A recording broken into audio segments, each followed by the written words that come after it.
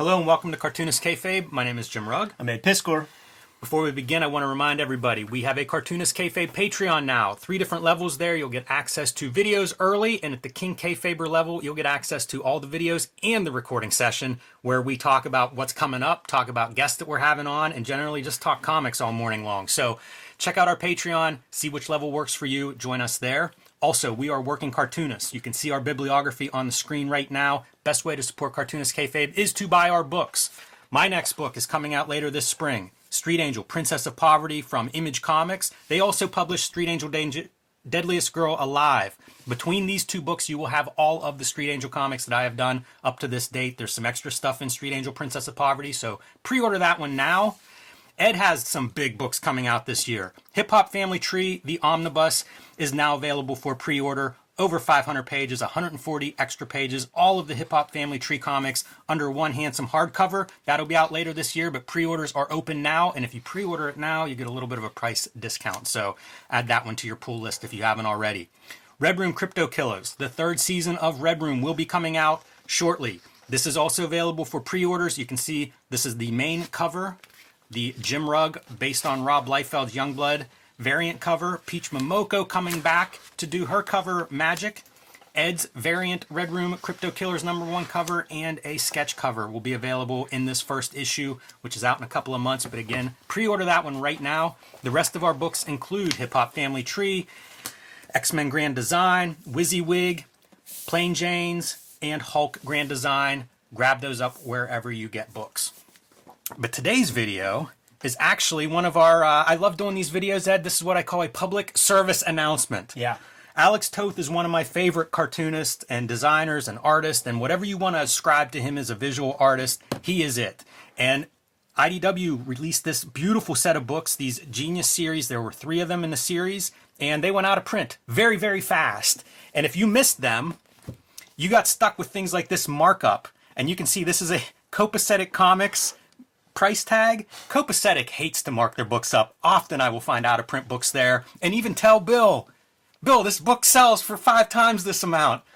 But he hates to do it, which points out how much this book went up in the aftermarket whenever it went out of print. Right. Alex Toth is one of those artists that I was always looking for his books once I found him, once he got on my radar. And it's kind of like a Richard Corbin or something where it was like often hard to find his books. It seems like they get a nice edition, and then they blow out of stock because it's Alex Toth. So, public service announcement, there is a paperback coming of this later this year. If you missed it the first time, you want to add that to your shelf. This will make you a better artist. Absolutely. Especially this one. You know, the other 2 are easy to find.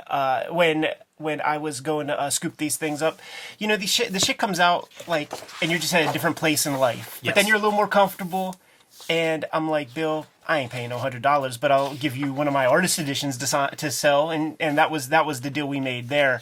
But his work is so piecemeal, you know, like we're kicking it in Hawaii with Arakikuo Johnson, and he pulls out his like notebook list of Toth comics that he had written out as we're looking through back issues, and he's looking through old House of Mysteries and House of Secrets and different weird anthologies, trying to find some Alex Toth stuff. And these started to creep up early on the internet. You would see these drawings with that beautiful, unmistakable flare pen line. And that was the thought back then. Like, wouldn't it be great if there was a book that had a bunch of this stuff? Well, guess what? There is. And everybody wants it. And supply and demand has pushed that book into the stratosphere in terms of what it costs. But the fact that it is coming back is just so fantastic. So, Jimmy, let's not do you know, an hour-long deep dive on this thing. Maybe when the softcover comes out and it could be more accessible to more people, we'll do like a Sunday video where we hang out and look at this thing, like, you know, at a molecular level and get to the nitty-gritty of it. But Yeah, I wanted to point out a few of the highlights. Like one of the things you mentioned, the flare pen, Ed. What's awesome in this book, it's almost artist edition-like in that it's pulling a lot of different sources. And you can see here, not a flare pen here, this is pencil. And as you go through this book, you're going to see a variety of different media. Flip the page and already you see that blue pencil now added to what he's putting on here. And it's not just character designs and character sheets either.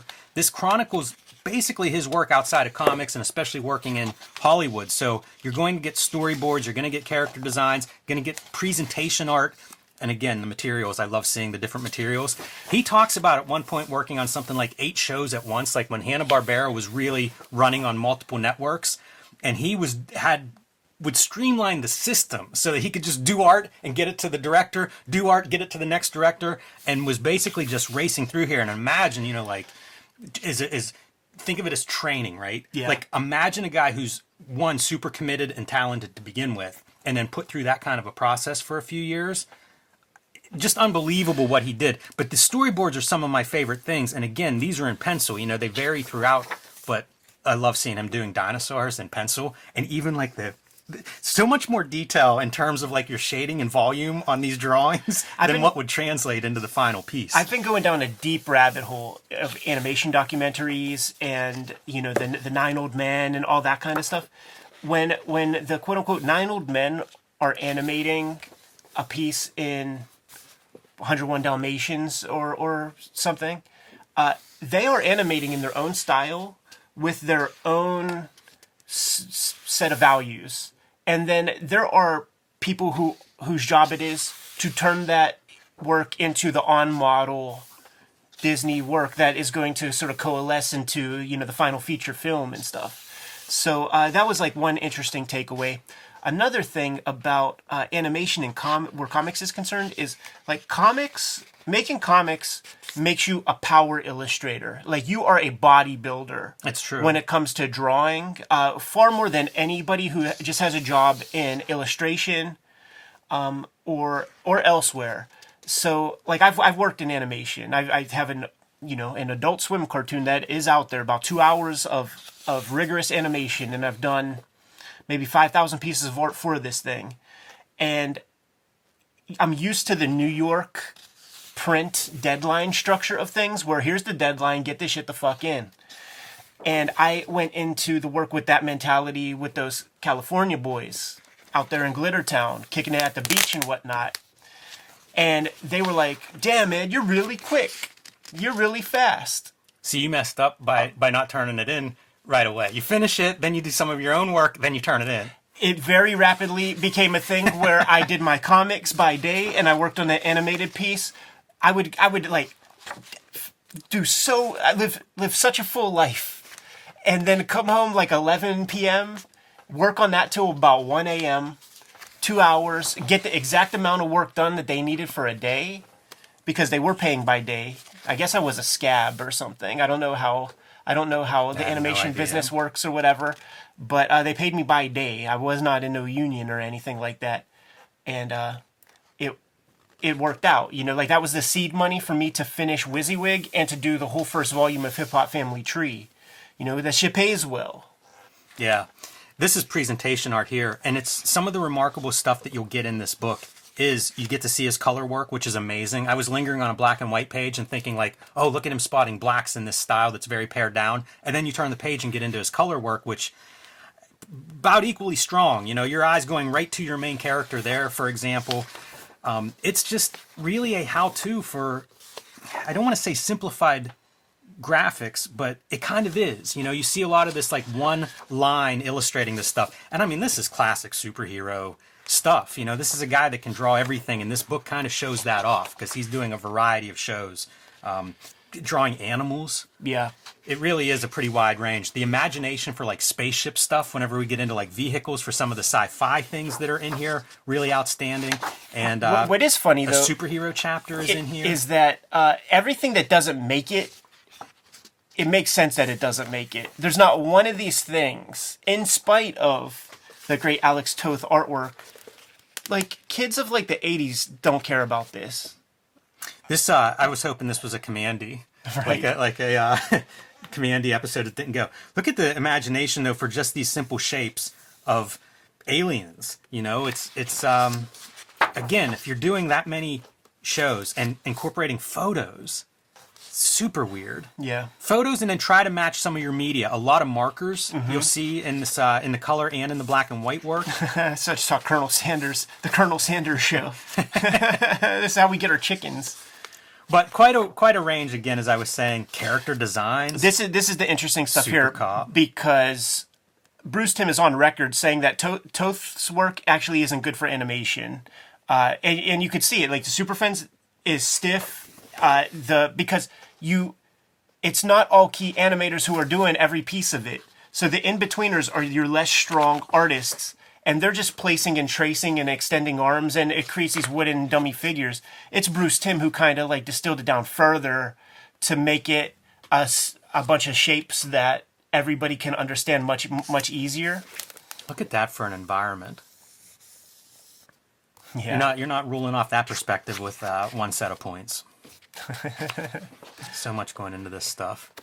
These presentation things are so funny because, I mean, he is an old guy in the 80s for sure. And it's just like, there's nothing about that like a kid cares about.